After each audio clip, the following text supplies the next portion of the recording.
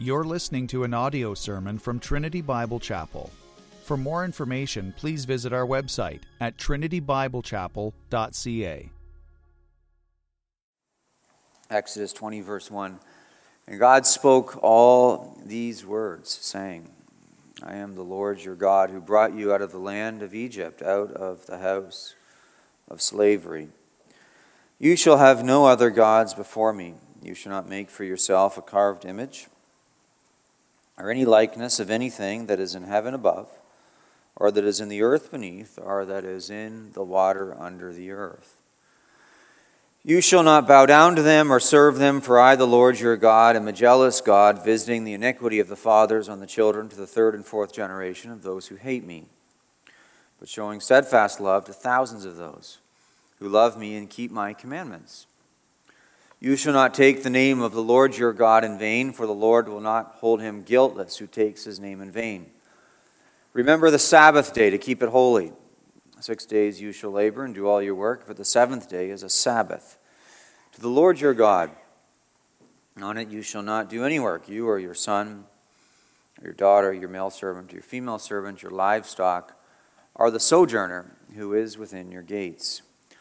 For in 6 days the Lord made heaven and earth, the sea and all that is in them, and rested on the seventh day. Therefore the Lord blessed the Sabbath day and made it holy. Honor your father and mother, that your days may be long in the land that the Lord your God is giving you. You shall not murder. You shall not commit adultery. You shall not steal. You shall not bear false witness against your neighbor. You shall not covet your neighbor's house. You shall not covet your neighbor's wife, or his male servant, or his female servant, or his ox, or anything that is your neighbor's. Now when all the people saw the thunder and the flashes of lightning and the sound of the trumpet and the mountain smoking, the people were afraid and trembled. And they stood far off and said to Moses, You speak to us and we will listen, but do not let God speak to us lest we die. Moses said to the people, Do not fear, for God has come to test you. And the fear of him may be before you, that you may not sin. The people stood far off while Moses drew near to the thick darkness where God was. Please bow with me for a word of prayer. O God in heaven, we come at this time, and we are most grateful for your word and your law. And we pray that your law would teach us, and we would learn from it, that it would, as the scriptures tell us, be a light into our paths, that your people would be sanctified for having heard and read it, and that sinners would be saved as the law cuts their hearts and points them to Jesus Christ. O God, give me power as I preach. Give me unction, and would you anoint the hearing and preaching of your word in Christ's name. Amen. So we're in this series on the Ten Commandments, and the Ten Commandments is the natural law. It's the law of nature, and it is, meaning it's the constitution of reality. If you want to live in reality, you live by the Ten Commandments. If you want to live against reality and against nature, you live against the Ten Commandments. And so you're going against the grain of nature if you're going against the Ten Commandments, and you're going with the grain of nature if you're going with the Ten Commandments. And I've walked through Commandments 1 through 6 now, including the prologue. And so we have, or the preamble. So we've looked at the preamble and we've looked at Commandments 1 through 6. And the last time that I preached, we looked at the seventh commandment. I introduced you to the seventh commandment, which is the commandment, you shall not commit adultery. And one of the things that I've tried to emphasize in looking at the Ten Commandments and attempting to teach you how to interpret them is that in interpreting the Ten Commandments, there's multiple points of application, right? And one of the points of application is that when there's a negative commandment, so a prohibition, you shall not, the opposite directive or positive is true. So when it says you shall not commit adultery, the opposite of that is demanded. So if it says you shall not commit adultery, then what's the opposite that's demanded? Well, you shall esteem marriage. You shall seek the goodness of marriage, you shall delight in marriage, and even you shall be intimate within the context of marriage. If you shall not commit adultery, all of these things apply. And so I'm going to spend a little while here talking about marriage, preaching on marriage over these next few weeks. The positive aspect, the directive aspect of the prohibition. So as opposed to focusing on the you shall not, which I did last time we were together, and I might yet do again, I am going to spend much time on the you shall. So last time we were together, I talked about the you shall not, how it applies within all the various different categories. You shall not look at porn, you shall not commit adultery, you shall not commit sodomy, you shall not be a pedophile. Like all of these things fall under the category of the seventh commandment, okay? All sexual immorality is prohibited by the seventh commandment, is what I'm trying to say. But I want to talk today about the positive aspect of the commandment. And I've already spoken so much within the context of not only this series, but within my entire preaching ministry and even some of the writing I've done. I've spoken so much haranguing against and condemning the trash, and I think rightfully, and I don't want to stop doing that. There's a ton that has to be said on that. But one of the ways that we deal with the trash, if people like to eat garbage, well, why don't you present to them what a really wholesome dinner looks like, right? So if people enjoy eating rotten trash out of the garbage, which apparently our society does, and they don't just enjoy eating rotten trash out of the garbage, they enjoy doing it with their mouths open and showing you what's inside, okay? And what we don't want to do is start forgetting about the condemnations against such behavior. But what I want to talk about today is really what is the positive here, and paint a beautiful picture of what marriage is. So the bulk of this sermon, I'm going to present to you a beautiful picture of what marriage is. And I have two headings. Number one, two assertions. Marriage is beautiful. And number two, marriage has a design. And what I'm trying to do today is just give you a vision for what marriage is. I think this is missed. In the haranguing against the evil, we ought not forget the positive beauty of God's design. And so that's what I hope to do this morning with God's help. And then, after I preach this sermon, and the sermon or sermons to come, I hope to talk about how to cultivate such a beautiful marriage. How to cultivate such a beautiful marriage. So if a garden is supposed to be beautiful, that garden has to be cultivated, right? It just doesn't happen. That when you leave the garden on its own, it's wild. And the weeds start to choke up the beautiful flowers. And the same is true with a marriage. A marriage has to be cultivated. If you want a beautiful marriage, it has to be cultivated. Well, today I'm going to talk about the beauty of the marriage and the design of the marriage. So marriage is beautiful and marriage has a design. And then in the week or weeks to come, I'm going to, God willing, talk about the cultivation of a beautiful marriage.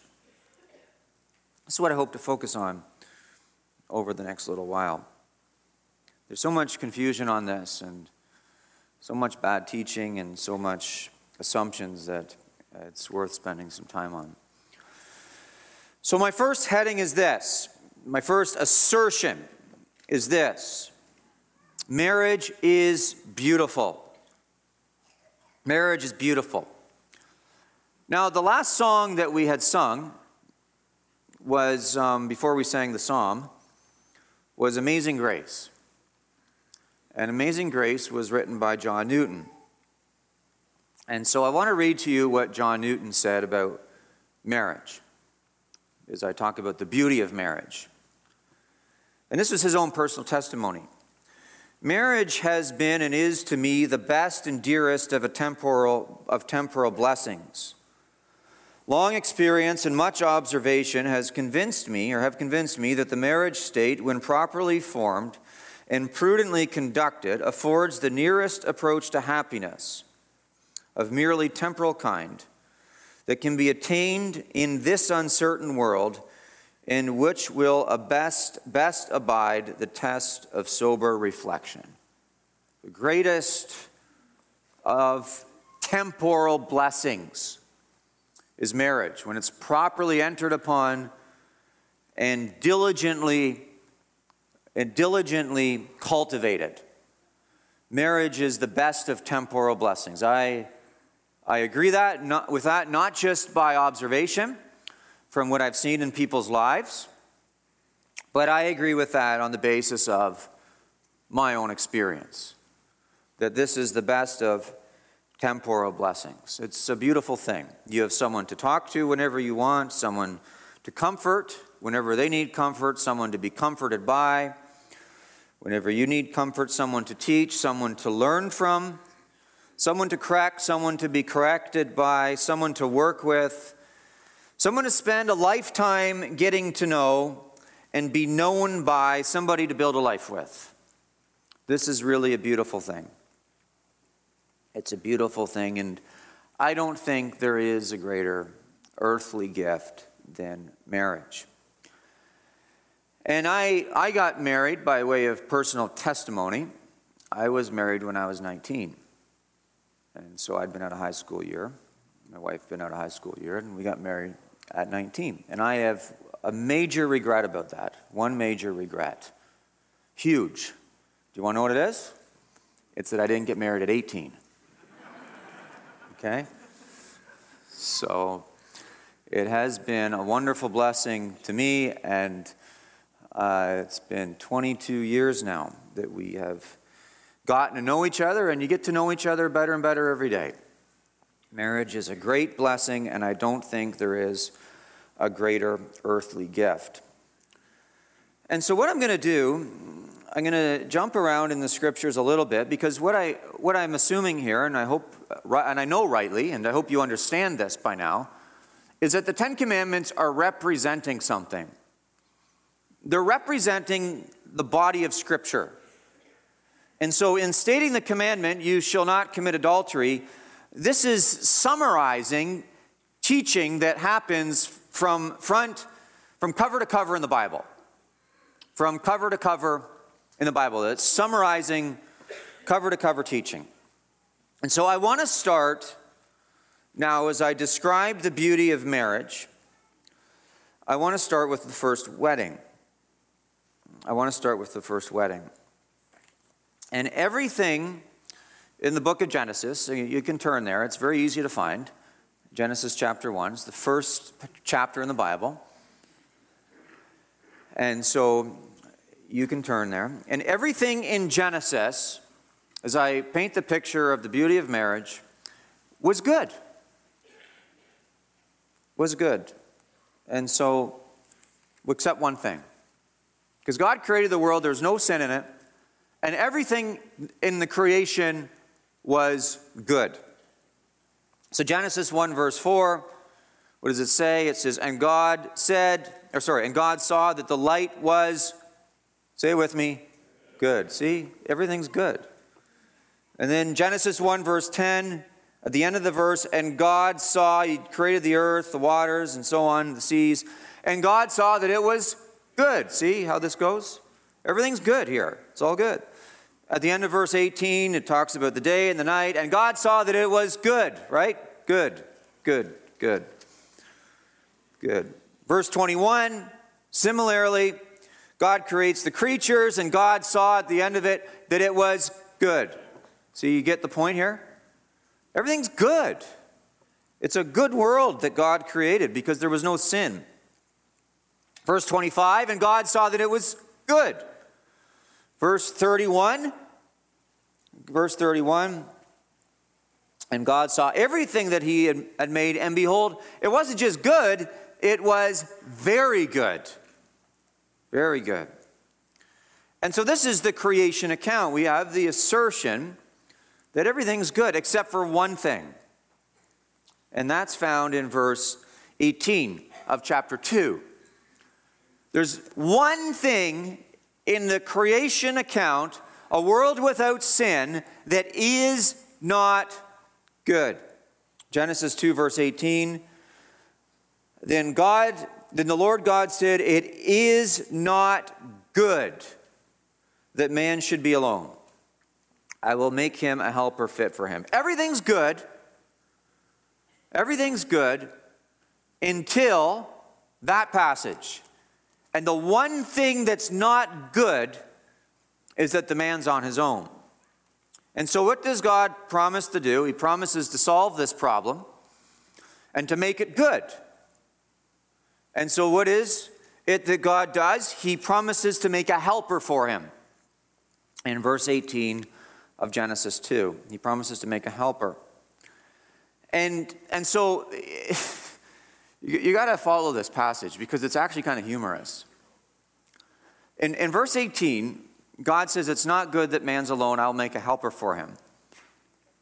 And then in verse 19 through 22, it's got to be like the most drawn out passage in all of Scripture. Like, I don't know if there's a passage in the whole Bible where there's more anticipation than verses 19 through 22. Because in verse 18, God promises a wife for Adam. And some of you who are single, you can relate to this. Who is it? When am I going to meet her? Or ladies, when am I going to find him, right? It's this anticipation. Or even as the days come up for the wedding, there's a great anticipation for the wedding. And every day that goes by before the wedding seems like 10 years, right? And so God promises in verse 18 that he's going to make a helper for man. And verse 19 through 22 are the most drawn out passages in the whole Bible. Because you look at verse 19. God promises in verse 18 he's going to make a helper. Verse 19, "Now out of the ground the Lord God had formed every beast of the field and every bird of the heavens and brought them to the man to see what he would call them. And whatever the man called every living creature, that was its name. The man gave names to all the livestock and to the birds of the heavens and to every beast of the field. But for Adam there was not found a helper fit for him." So could you imagine this poor Adam? This poor Adam, he's a full-grown, red-blooded male, okay? And God says to him, "I'm going to make you a helper." And Adam's sitting there, "Oh, good," right? I get to have a helper. And then God brings him an elephant. Like, did his heart sink? Right? Or how about, and then, okay, that's not it. But I'll name it elephant. And then he brings him a cow. And then a beaver, and then a rat, right? Like, all of these things are paraded. Like, how many animals did Adam see? And so I hope you understand the humor almost that's within the passage, or at least how drawn out this passage is. Like, and Adam has to name them all. And he's not, "That's not it, God. No, I didn't intend that one to be it, Adam, but still name it, please." Right? And so this is being drawn out, and it goes on and on and on and on, and Adam is naming every one of them. And then you get to verse 21. He gives name to all the livestock in verse 20. And then verse 21, finally, you get to this anticipated point. Oh, here comes the helper. And God puts Adam basically under a general anesthetic to get the gift. So the Lord God caused a deep sleep to fall upon the man, and while he slept, took one of his ribs and closed up its place with flesh. And then in verse 22, verse 22, "And the rib that the Lord God had taken from the man he made into a woman and brought her to the man." So you can only imagine the joy of Adam.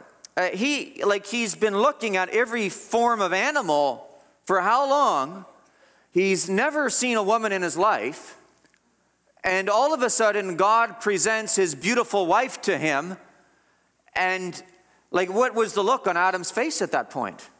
How many have been to a wedding and instead of looking at the bride coming through the doors, you look at the face of the husband? Because you want to see, his reaction of joy when he sees his beautiful bride walk through the door.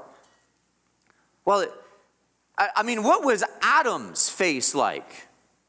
The first time, and it's not only that, you've seen animal after animal, and he's named animal after animal, and he's been promised that he would have this helper, and he'd never seen a woman before, and then, boom, right there is this beautiful woman.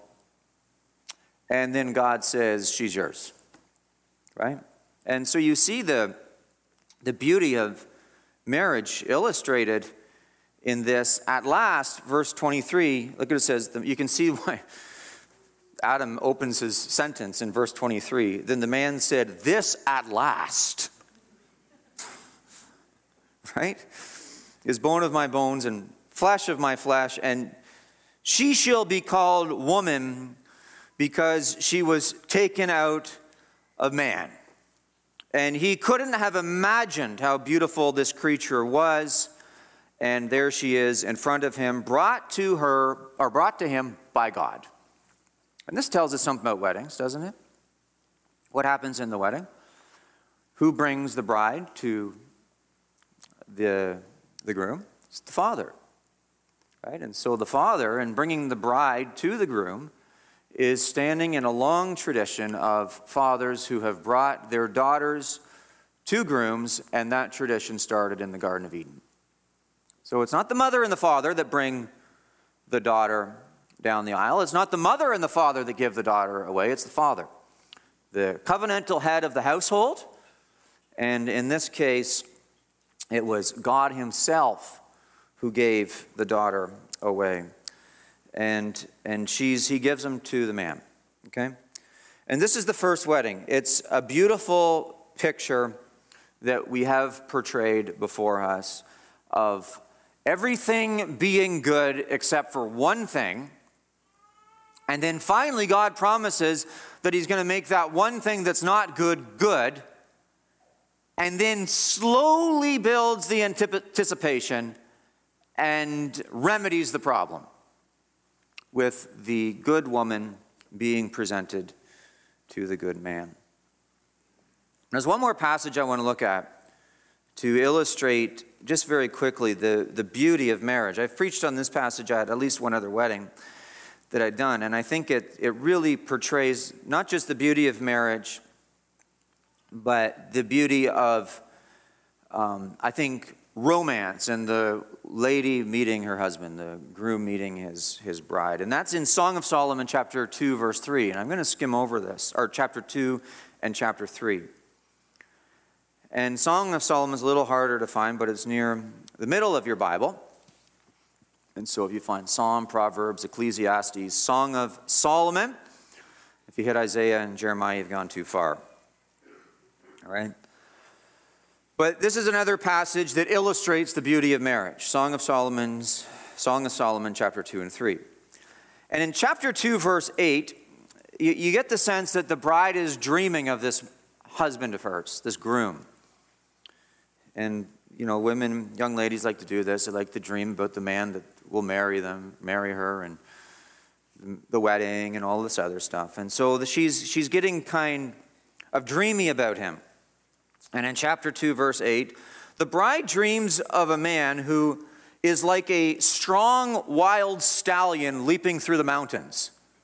So this is a dream. And what does she say in verse 8 of chapter 2? The voice of my beloved, behold, he comes, what? Leaping over the mountains, bounding over the hills. My beloved is like a gazelle, a young stag, right? And so he's energetic, he's strong. There's not a mountain that's going to keep him between him and his bride-to-be, and nothing is going to stop his attraction towards her. And if he has to jump over mountains, he will, right? And so he does. And then the dream becomes somewhat of a reality in verse 6, where the groom arrives of chapter 3. Down to chapter 3, the groom arrives in verse 6. And when he arrives is a warrior king with an entourage of soldiers riding on horseback with swords strapped to their sides. All right, this is like a fairy tale, okay? And so it says in verse 6 of chapter 3, what is that? Right? So, here he is. What is that coming from the wilderness like columns of smoke? So you know how you can see smoke? If the land's flat, you can see smoke miles away, or if it's up in the mountains that the smoke is coming, you can see the smoke rising from the mountains. Well, if you have a group of men riding horses, you could see the dust rising like smoke. And so this builds anticipation.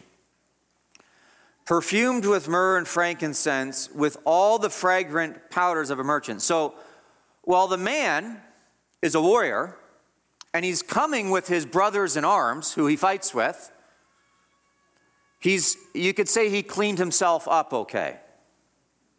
Because he's not going to war at this point, he's going to meet his princess. And so that ought to be a cue for some of you guys. If you want to meet a woman and find a wife, maybe you ought to clean yourself up a little bit. All right? Maybe you ought to clean yourself up a little bit. Because this guy says, I'm coming to meet my woman, I'm coming to meet my bride, and so he knows that he better be properly groomed when he does so. And some of you guys can take some cues from King Solomon at this point. All right? And as the man is coming here, it says, behold, in verse 7, behold, it is the litter of Solomon.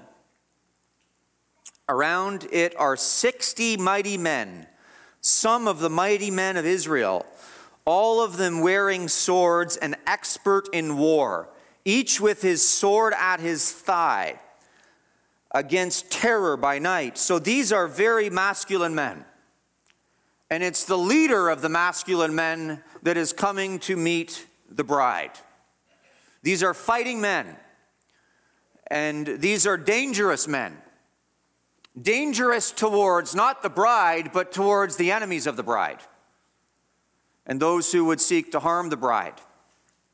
And so these dangerous men come galloping over the hills.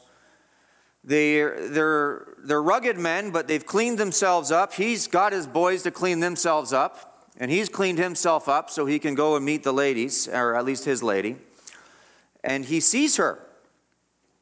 This wild soldier, this leader of men, carrying a sidearm, riding on horseback over mountains. He finds the woman that he has been looking for. And then look at verse 1 of chapter 4. This is a cue, guys, on how to talk to a lady. Look at what he says. And the ladies' hearts they like melt over this. After the anticipation comes and the man rides over the mountains on horseback, and look at what he says. He's not speaking words of war to this beautiful woman. He says, behold, you are beautiful. It's the first word he says to her. Behold, you are beautiful, my love. Behold, you are beautiful. Your eyes are doves behind your veil. Your hair is like a flock of goats leaping down the slopes of Gilead. And then he goes into great description about her feminine beauty. And then in verse 9, in the same chapter, he says, you have captivated my heart. Like, you think about this guy and the compliments that he's lavishing upon this woman, and it's not charm, he literally means it. And so what I've tried to do here in Genesis 1 and 2, and then in Song of Solomon 2 and 3 and 4, is I've tried to, from Scripture, paint a picture for you of the beauty of marriage. This isn't some pie-in-the-sky romantic hypothetical situation. This is on the pages of Scripture themselves. This is God's design for marriage to be beautiful, for marriage to be full of joy, for marriage to be desirable, right? And to the point where Solomon, he's the king of Israel during Israel's most prosperous time. Solomon, it says to the sons of Israel in Proverbs chapter 18 verse 22, he says, he who finds a wife finds a good thing and obtains favor from the Lord. So you see that? So guys, you should be thankful for your good thing. And you ladies, you are your husband's good thing. You are the Lord's favor upon your husband, and your wife is God's favor upon you. Now, there's other passages in Proverbs that we can talk about another time that talk about a nagging wife and all this other stuff, but we're not going to talk about that today. Okay? We're focusing on the positive vision here. Or even in Proverbs 19, verse 14, King Solomon can say, house and wealth are inherited from fathers, but a prudent wife is from the Lord. She's a gift of God. And this was the only thing that was not good in the Garden of Eden. And God makes it good by providing a wife for Adam. And so what have I done here? I've attempted to paint a picture of the goodness and the beauty of marriage. Because we hear a lot of negativity, and it's more acceptable in some circles to say bad things about your wife than good things about your wife, or bad things about your husband than good things about your husband. But the Bible normalizes the goodness and beauty of marriage. And it's a beautiful thing. And that's what I want you to see. God's design for marriage is beautiful. That's what I want to assert to you today. His design. You know, men start to get their ways. People start to think their own little depraved thoughts. Then it gets ugly. But God's design is beautiful. God's design is beautiful. And so marriage is beautiful. What is the design? Let's talk about that. My next point. Marriage has a design. Marriage has a design. There's a design to this. And the design should be coming obvious as I have talked about these two stories. There's a big difference between men and women. It's not the man sitting around dreaming that a burly woman will jump over the hills with her burly girlfriends with a sword strapped to her side. Dude, if that's you, you got problems, right? This is not what's happening. There's a great distinction here between men and women. All right? And this should be plainly obvious to you. Both these stories indicate that men and women are different. So let me just talk about some of the differences. God designed men hard and women soft.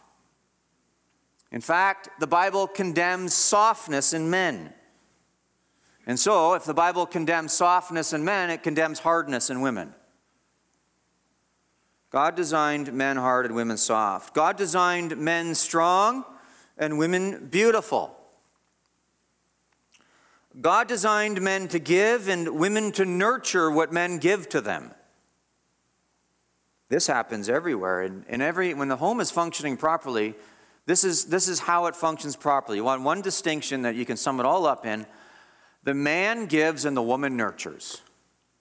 Even in the act of intimacy and the conception of a child, the man gives the seed and the woman nurtures the seed to life in her womb. Right? The man brings the material goods home and the woman nurtures them into tasty meals and a beautiful home. The man gives and the woman nurtures. The man protects, he's designed to protect. The woman is designed to be secure. Women need to have a sense of security. Men are okay with risk and danger, especially if that risk and danger is risk and danger in order to protect their families. Okay? Men are designed to lead and women are designed to follow by God's grace. Men are designed to provide and women are designed to beautify. Now, this is I told you I wouldn't spend much time on the negative, and so I'm not gonna, but just a little bit of negative. Just a little bit, not much, like a sentence. This world is backwards, isn't it? It's a day of androgyny that celebrates effeminate men and butchy women. Okay? And this is wrong. Women need to be encouraged, and they themselves need to cultivate femininity. And men need to be encouraged to cultivate masculinity. And in this backwards world, it seems quite often as you look around, the opposite is true. But it's the masculine virtues, the men need to be intentional in cultivating them, and the feminine virtues, the females need to be cultivated or encouraged to cultivate the feminine virtues. Because there is a distinction, and the distinction must be embraced if you desire to embrace God's design. It must be embraced. There is a great inversion going on right now that denies the perfection of God's design. But back to the Genesis story again. The beauty of it, where we learn about these differences within the design. I'm talking about the design, right? The differences of the design. The man was, listen to the differences. Just pay attention here. I'll give you 5 of them. And they're not going to be on the screen, but pay attention. 5 differences that are obvious within the Genesis account. Man was created first, then the woman. Man was created first, then the woman. Therefore, he's the leader. That's number 1. Number 2, the woman was created for the man, not the man for the woman.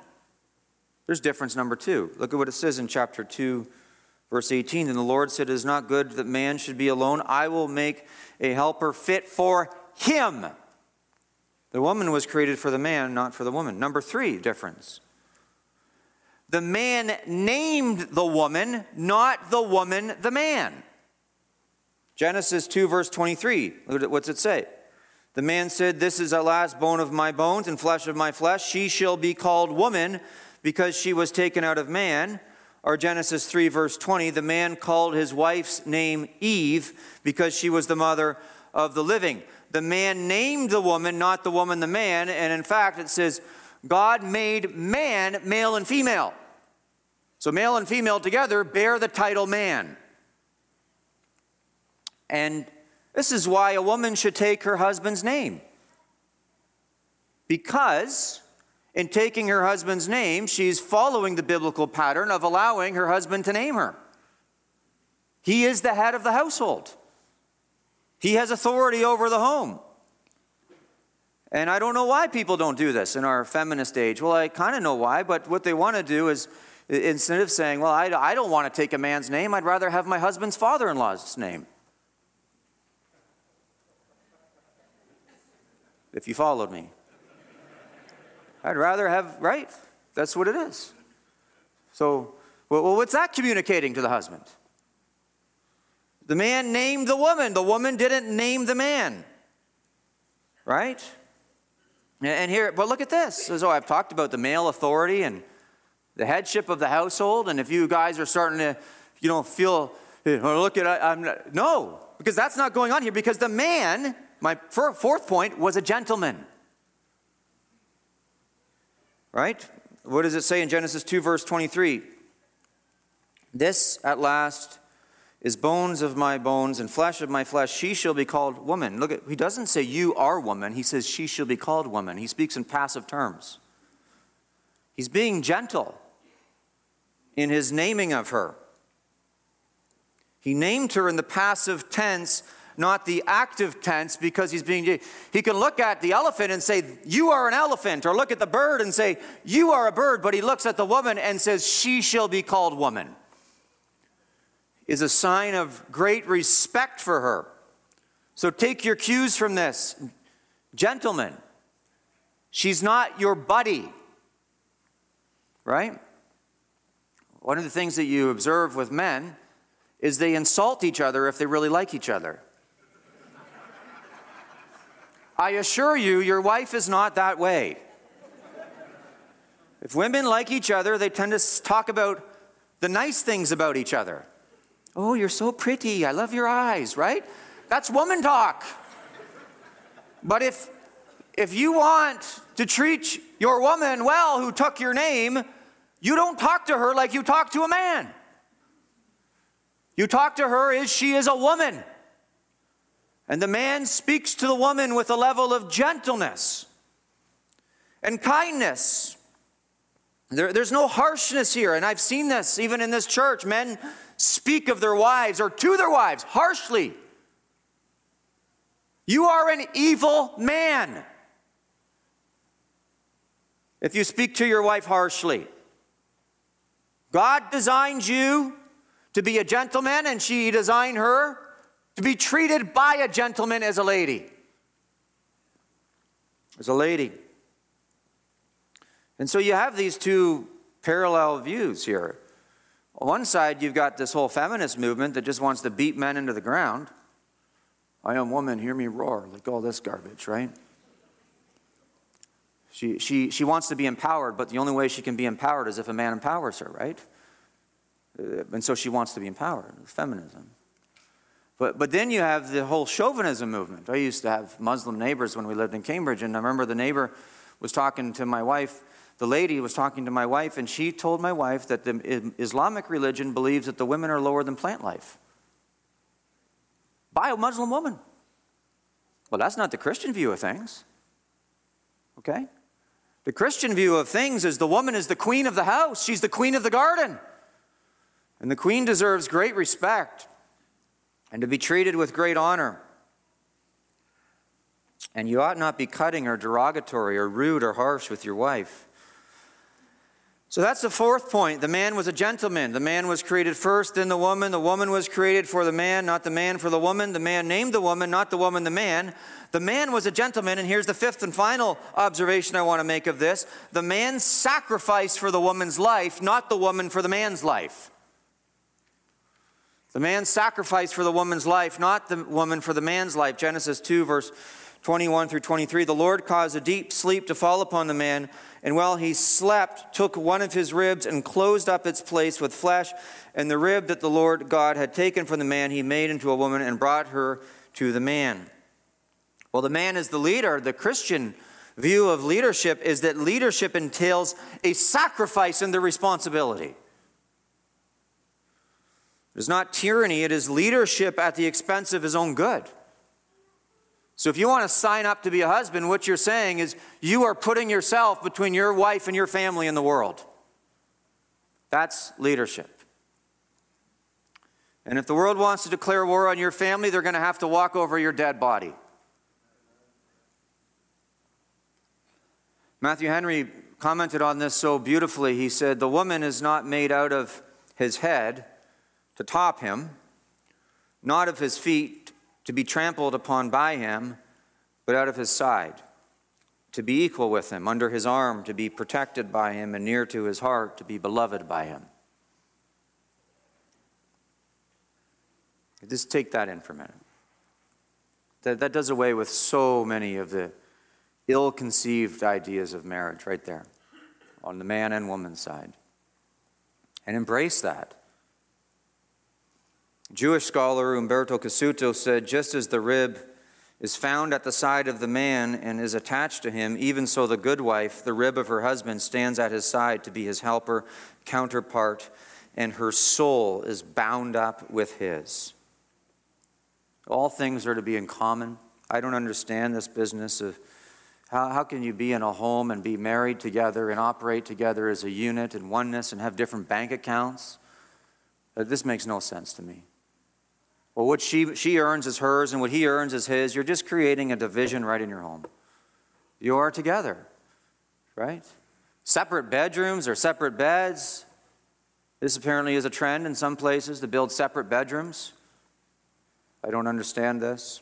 This makes no sense to me. How can you have, I don't understand how in a home you could have people with opposing political views. How does that go on?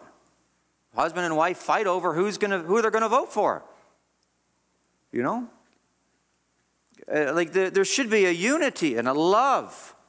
I mean, I can't even stand, I just tell you personally, I can't even stand a king-size bed. I'm just going to tell you. Where's my wife? Where'd she go? You know, we were in Calgary a little while ago, and we had a king-size bed. I thought I lost her every night. She ran off to the mountains. Where did she go? And I roll over, oh, she's there, right? It's, there's a oneness here. This is two people becoming one, man and woman to become one, cleaving together, starting a new family unit together, leaving their parents together. Right? Like, before you're married, your most important relationship is the one with your parents. After you're married, your parents are now secondary because the most important relationship is with your wife or your husband. There's a new unit that started. Every relationship is inferior to the marital relationship. Well, and it says it right in Genesis. Right? Therefore a man shall leave his father and mother and hold fast to his wife, and they shall become one flesh. So there's a line between the parents and the married here. But let me just get into some more application as I wrap this up. Just how it really gets practical in a nuts and bolts kind of way. So the man is over the wife as Christ is over the church. The Bible says that it's very clear. The man gave his rib for the woman. This is very clear. And therefore, the man's job is to provide. Look at this quote. This is really good. John Angell James. It is yours, my brethren, speaking to the men, pay attention.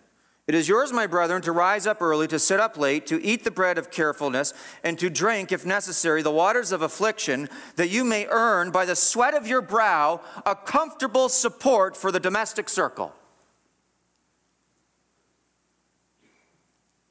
Right? This means that the husband has a level of toughness that he is using to help his family so that his wife doesn't have to enter the workforce and provide for the home. It's putting a massive onus on the man. That's what it's doing. And this is a soft culture of soft men that we live in. Some guys, you shake their hands and it's like shaking a dead fish, But there's an onus on the man, and this is a difficult world. I understand this, to buy a house, and there's all kinds of inflationary times that we're dealing with right here. But you ought to train your sons to save their money as teenagers so they have a solid nest egg if they want to start a family. Don't let your children be idle. This is a time to prepare for adulthood. And I just think the whole idea of sending your wives back into the workforce after they have babies, it's so unnatural. Right? The man's the one that's supposed to go out and kill something and bring it home. And then she beautifies it. She makes it smell and taste good when he brings it home. Men, the financial burden to provide is on the man. It's not hers, and it's not the government's. It's yours. The man gives and the woman nurtures. She decorates, she prepares food. She is the one who conceives the child, or the child is conceived in her. She is the nurturer. I've seen guys go into debt so that they can buy an engagement ring for their fiancée. Then the minute they get married, she's out working to pay off the ring. Well, that's not manhood. The whole idea of a ring is that you're proving that you're man enough to afford something. You get out there and you get a job and you make it happen. Okay? And if you can't provide for a family, you have no business pursuing a woman. And like when we had kids, I remember we had 3 kids. I was in seminary, living in the United States, and I remember thinking, we have these babies at home. I tell you, my seminary time was the most stressful time of my life. I think probably even worse than the lockdowns, to be honest with you. But my wife looks back on that time and she says it was the least stressful time of her life. Well, I'm really thankful for that. But by God's grace, I remember thinking to myself, if I can't pay the bills, there's no way I'm sending my wife out to work. I'm going to quit seminary, and what I'm going to do, I don't care if I got to get a job putting toilet mints in urinals. I don't care. That's what a man does. If I got to get 2 jobs. Now, there's exceptions to this, obviously. If someone is disabled or whatever, this is in the providence of God, and it just can't happen.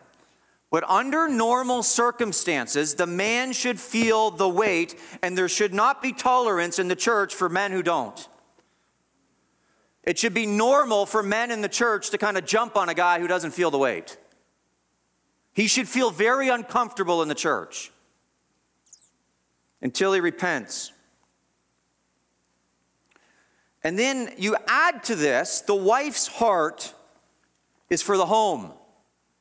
And so Titus chapter 2, verses 3-4, it says, older women likewise, it'll be on the screen, older women likewise are to be reverent in behavior, not slanderers or slaves to much wine. They are to teach what is good, so train what? The young women to love their husbands and children. To be self-controlled, pure, working at home, kind and submissive to their own husbands, that the word of God may not be reviled.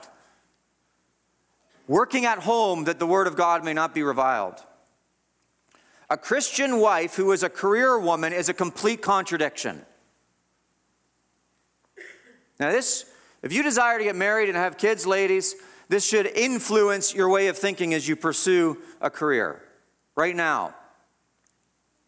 There's nothing wrong with a woman or even a mother of children earning money. That's not what I'm against. Proverbs 31 commends that, the cottage industries that are developed within the context of homemaking. But it cannot interfere with her nesting, her cooking, her family's healthy meals, her decorating, her heart for the home. The idea of the Bible is that the woman's heart is in the home. And don't let anyone tell you that's demeaning. So people want to say, oh, where's the women's ministry in this church? They're making their husbands meals. They're clothing their children.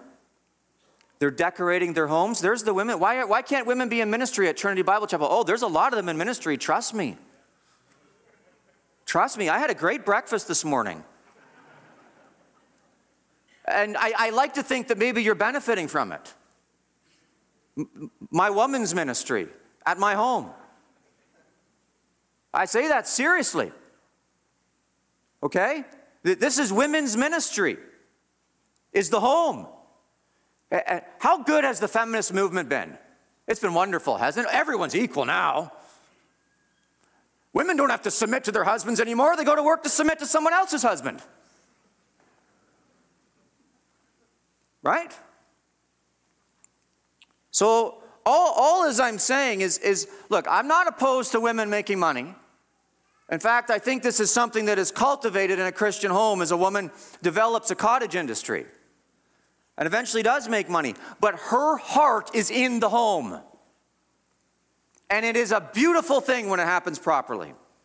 And in fact, I've been in homes where the woman is not in the home. She's a career woman, and immediately, the minute you walk in the door, it's in the air. You can see it in the decorations. You can see it in how people interact. There's a coldness there. Every time, bar none. Every time. You can walk into a house right away and tell by the decorations, tell by the way people are interacting, tell by the smell of food in the air, and what's in the cupboards, whether that house is a home or it's just a house. And if it's a home, it's a woman who's made it a home. Okay?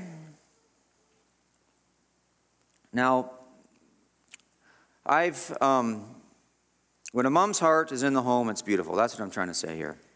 She earnestly sees herself as the servant of the husband and the children, and the husband sees himself as the servant of the family by going out and providing what is necessary to create a home. Now, in these inflationary times, and these times in which we live, that might mean that your home isn't as elaborate as your parents' home. But I remind you that our ancestors lived in huts. I try to tell my kids this a lot. My ancestors came here in, I think it was the 1630s, and lived in a hut in the woods in Quebec. And the first Rayom matriarch had like 15 kids in that hut, without central heating in the winter of Quebec. So, look, she made a home.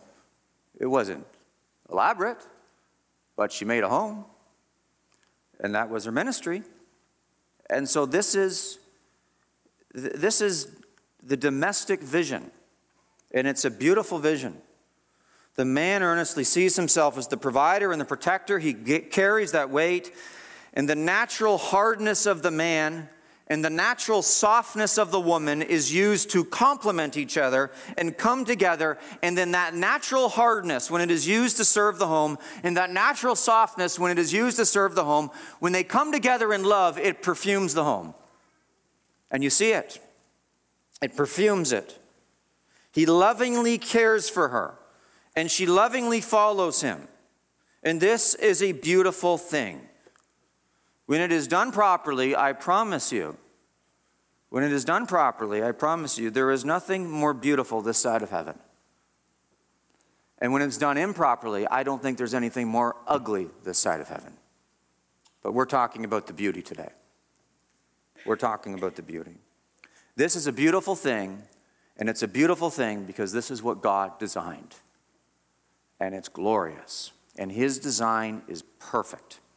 It's perfect. And it's beautiful because it points to the one who is truly beautiful, our Lord Jesus Christ, who died to take a bride.